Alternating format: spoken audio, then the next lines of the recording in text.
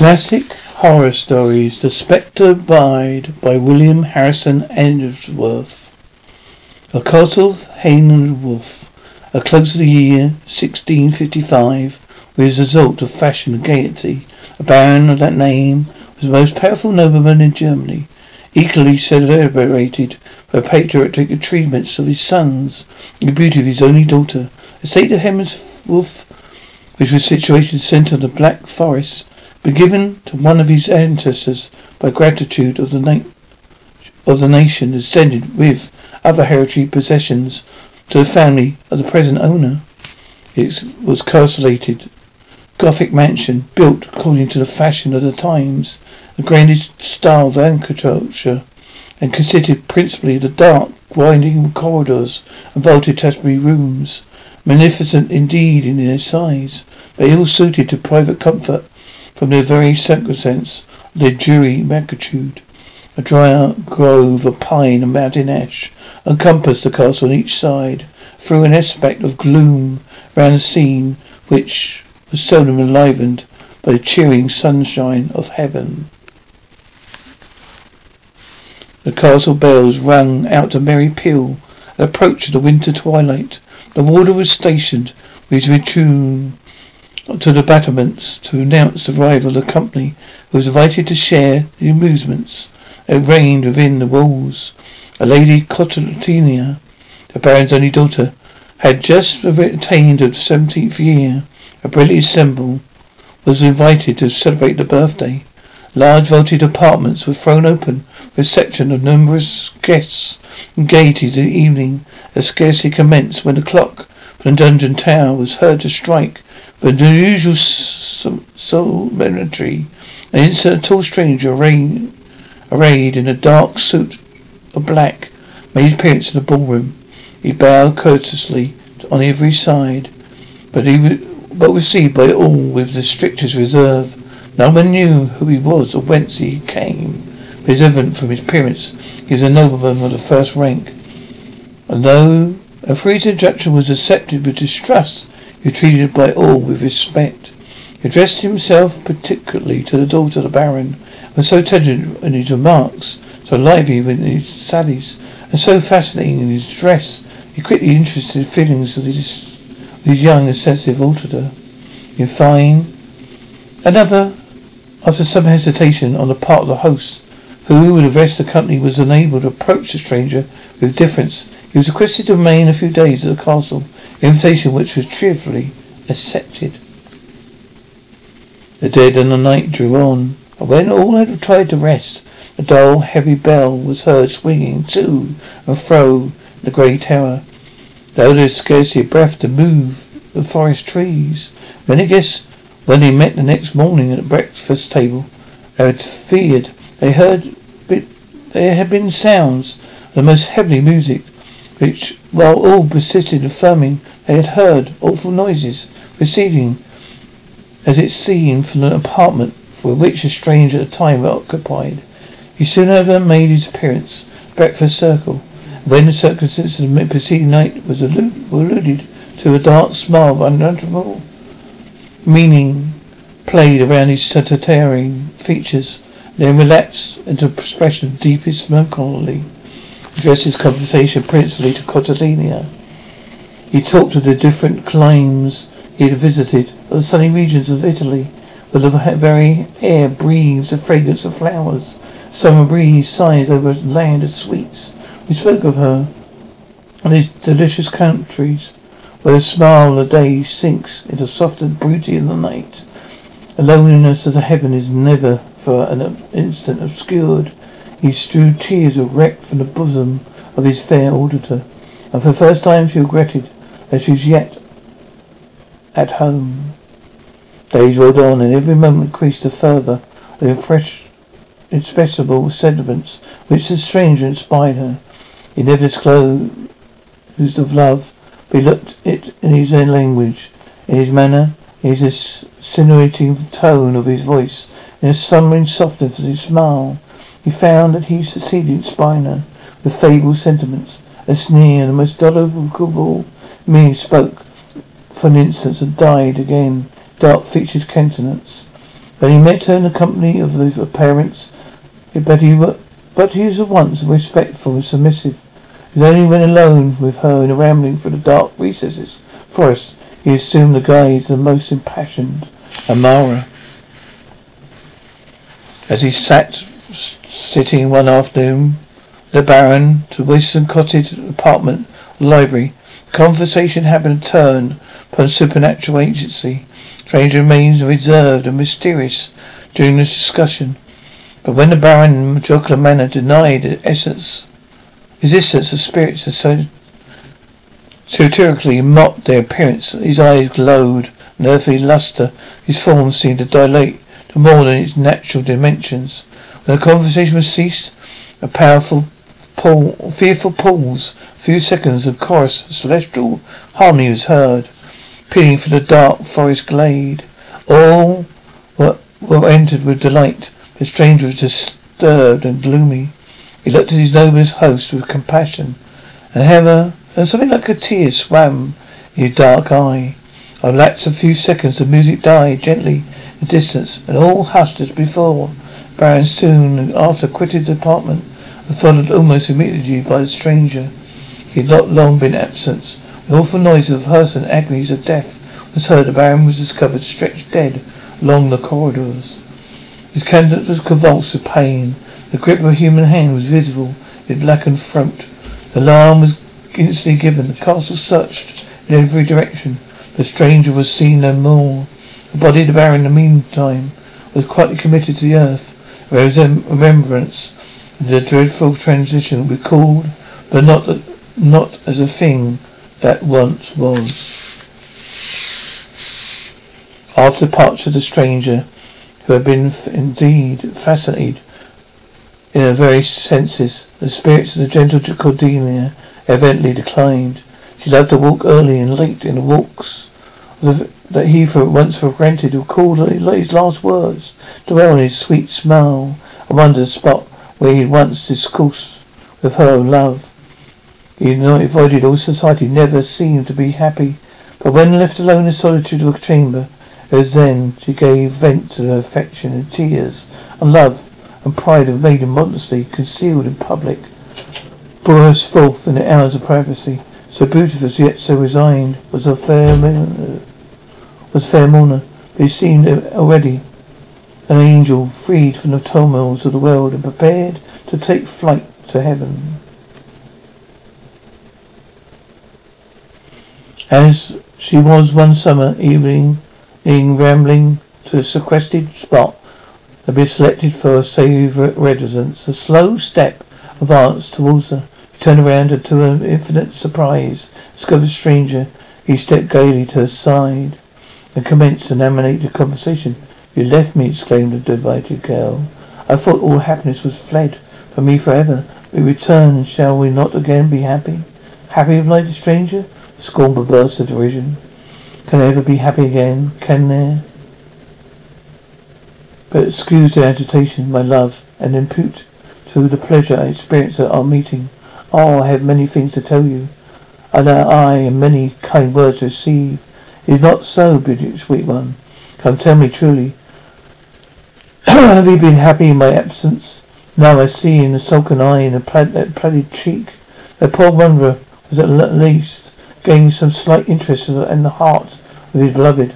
I have roamed to many other climes, seen other nations, I have met other females, beautiful and accomplished, but I have met with but one angel. She is here before me. Accept this simple offering.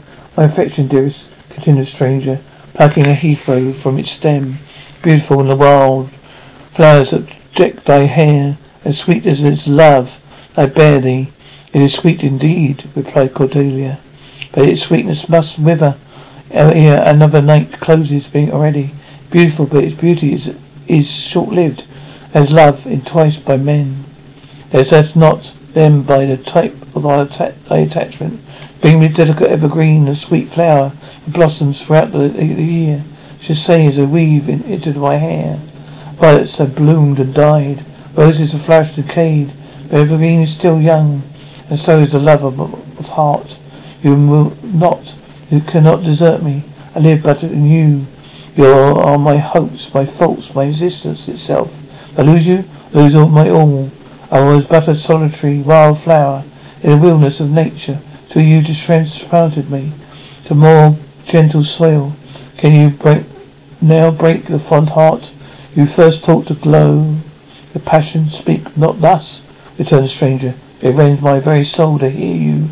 Leave me, forget me, avoid me forever, or your eternal ruin must ensue. I'm a thing abandoned of God and men.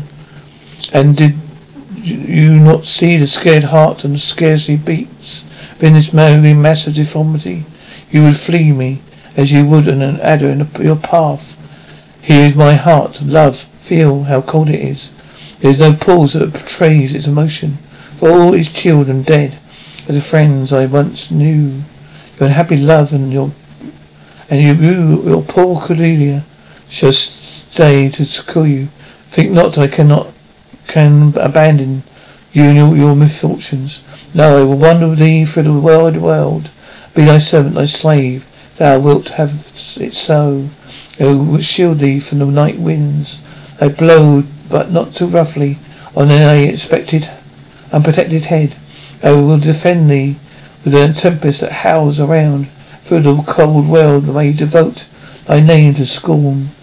Your friends may fall off and associates with in the grave. There shall be one fond heart shall love the better in thy misfortune, and cherish thee that bless thee till still. She ceased, and her blue eyes swam in tears as she turned it glittering with affection towards the stranger. He averted his head from her gaze, and scornfulness sneer of darkness, darkest malice passed over his fine countenance. Innocent expression subsided. His fixed glassy eye resumed its unearthly chillness. He turned once again to his companion. "It is the hour of sunset," he exclaimed. "The soft, the beauteous flower, where the hearts of lovers are happy in nature smiles in unison with their feelings, but not to me. Smile no longer. Ere the morrow dawns, I shall very far from the house of my beloved, from the scenes where my heart is enshrined, as in sepulture. I must leave thee, dearest, thou the wilderness, to be sport the whirlwind, the prey of the mountain blast." "No, we shall not part," replied the impassioned girl. "Where thou goest will I go. Thy home shall be my home, and God shall be my God." Swear it, resumed the stranger, wildly grasping her by the hand. "Swear to the fearful oath I shall dictate." He then desired her to kneel, and holding in his right hand a menacing attitude towards heaven, and throwing back his dark raven locks, exclaimed in a strain of bitter interpretation, the ghastly smile, incarnate fiend. "May the curse of offended God," he cried, "hotly cling to thee free, thee forever in the tempest and the calm, in the day and the night, in sickness and sorrow and love, life and death, shouldst thou serve from promise. The promise thou haste, here may be mine. May the dark spirits be down howl in thy ears, cursed chorus of fiends. May the air rack their bosom with quenchless flames of hell.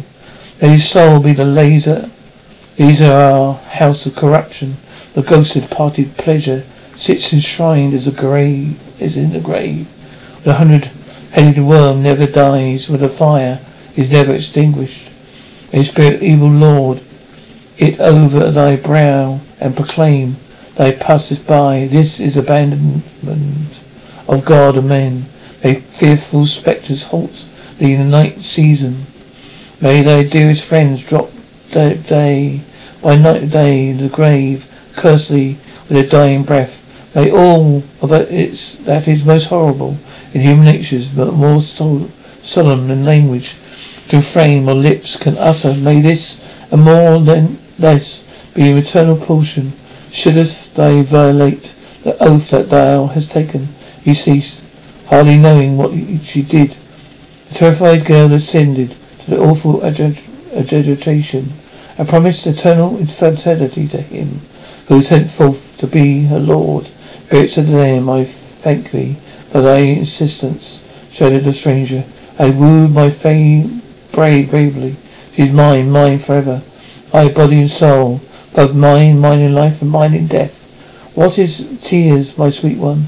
Ere yet the honeymoon is past. Why, indeed, thou hast cause for weeping. But when next we meet, we shall meet to sign a nuptial bond. We then imprinted a cold salute to the cheek of the young bride. And softening down the unutterable horror's countenance, requested her to meet him at 8 o'clock on the ensuing evening on the chapel journeying to the castle Ainsworth. She turned around to him with a burning sigh, as if to implore protection from himself. The stranger was gone. On entering the castle, was observed to be oppressed with deepest melancholy. Relations vainly endeavoured to ascertain the cause of uneasiness. But a tremendous oath she had sworn completely paralysed her facilities. She was fearful of betraying itself. But even slowest intonation of her voice, or least variable expression of her countenance. The evening was concluded, family turned to rest, but Cordelia was unable to take repose from restlessness of disposition. Requested to remain alone in the library that adjoined her apartment. All was now deep midnight. Every domestic had long since retired to rest. A sound that could be distinguished was a sudden howl of a baying dog as he bayed a waning moon. Cordelia remained in the library, an altitude of deep meditation. A lamp was burnt on the table. The lamp that burnt on the table where she sat was dying away. The lower end of the apartment was already more than half obscured. The clock from the northern angle of the castle toiled at the hour 12, and sound echoed dismally in the solemn stillness of the night. Sudden, the oaken door of the farther end of the room was gently lifted. On its latch, bloodless figure, apparelled the habiliments of the grave, advanced slowly up the apartment. No sound heralded its approach. He moved with noiseless steps to the table where the lady was stationed. She did not at first perceive it, till she felt a death cold hand fast grasping her own, and heard a solemn voice whisper in her ear, "Cordelia." She looked up. A dark figure was standing beside her. She endeavoured to scream. Her voice was unequal to exertion. Her eye was fixed, as if by magic, on the form which slowly removed the garb, concealed its countenance. Those the livid eyes and skeletal shape of her father seemed to gaze out with pity and regret and mournful explanation. "Cordelia, addresses the servants already. The church bell has tolled. A priest is at the altar, but they are aware is that the offended bride. There is room for her at the grave, and tomorrow she shall be with me." "Tomorrow," faltered out the distracted girl. "The spirits of hell have registered it. Tomorrow must the bomb be cancelled?" The figure ceased, slowly retired, but was soon lost obscurity at distance. The evening arrived, and already, as the hall clock struck 8, Cordelia was on the road to the chapel. It was a dark, gloomy night. Thick masses of clouds sailed across the firmament. A roar of winter echoed awfully through the forest trees. She reached the appointed place. A figure was waiting for her. He advanced and discovered the features of the stranger. "Why, this is my bride," he exclaimed with a sneer. Will I repay the fondness? Follow me." They proceeded together in silence through the winding avenues of the chapel until they reached the adjoining cemetery. Here they paused for an instant. A stranger in a softened tone said, "But one hour more. The struggle will be over. Yet this heart of incarnate malice can feel when it devotes so young, so pure a spirit to the grave. But it must be," he proceeded, as the memory of her past love rushed onto her mind. "The fiend whom I obey has so willed it. Poor girl, I am leading thee indeed to our nuptials, but the priest will be deaf. Thy parents, the mouldering skeletons, rotten heaps around, the witnesses to our union, the lazy worms that revel on the carnage bones of the dead." Come, my young bride. The priest is impatient for his victim. They receded. A dim blue light moved swiftly before them. Played at the extremity of the churchyard. Portals of the vault is open. They entered it in silence. The hallowed wind came rushing through the gloomy abode of the dead. At every side were piled the mouldering remnants of coffins, which dropped piece by piece upon the damp mud. Every step they took was on a dead body. Bleached bones rattled horribly beneath their feet. Instead of the vault rose a heap of unburied skeletons, whereupon was seated a figure too awful even the darkest imagination to conceive. They approached it. The hallowed vault rang with a hellish peal of laughter. Every mouldering corpse seemed endued with unholy life. A stranger paused as he grasped the victim in his hand. One sigh burst from his heart. One tear glistened in his eye. But for an instant the figure frowned awfully at his ventilation and waved his gaunt hand. The stranger advanced. He made a sudden mystic circles in the air, uttered unearthly words, and paused in excess of terror. On a sudden, he raised his voice and wildly exclaimed, "Spouse of the spirit of darkness, few moments of thine, and thou must know to whom thou hast consigned myself. I am the undying spirit of wretched who cursed his Saviour on the cross. He looked at me in closing hour of existence, and look have not yet passed away, for I am cursed upon all on earth. I am eternally condemned to hell. I must cater for my master's taste. So the world is parched as it is in scroll, and heavens and earth passed away. I am he of whom thou mayest have read, whose feats thou mayest have heard. Many souls have my master condemned me to ensnare, and when my penance is accomplished, I may know the repose of the grave. Thou art the founded soul, I have the damned. I saw thee in thy hour of purity, and marked thee at once for my home. Thy father did I murder for eternity. I permitted thee, warned thee of thy fate. Myself have I beguiled for thy sympathy. Ah, the spell works bravely. Thou shalt soon see, my sweet one, to whom thou hast linked thine undying fortunes, for long as Caesars should move on the course of nature, as long as lightning shall flash and thunders roll, thy penance shall be eternal.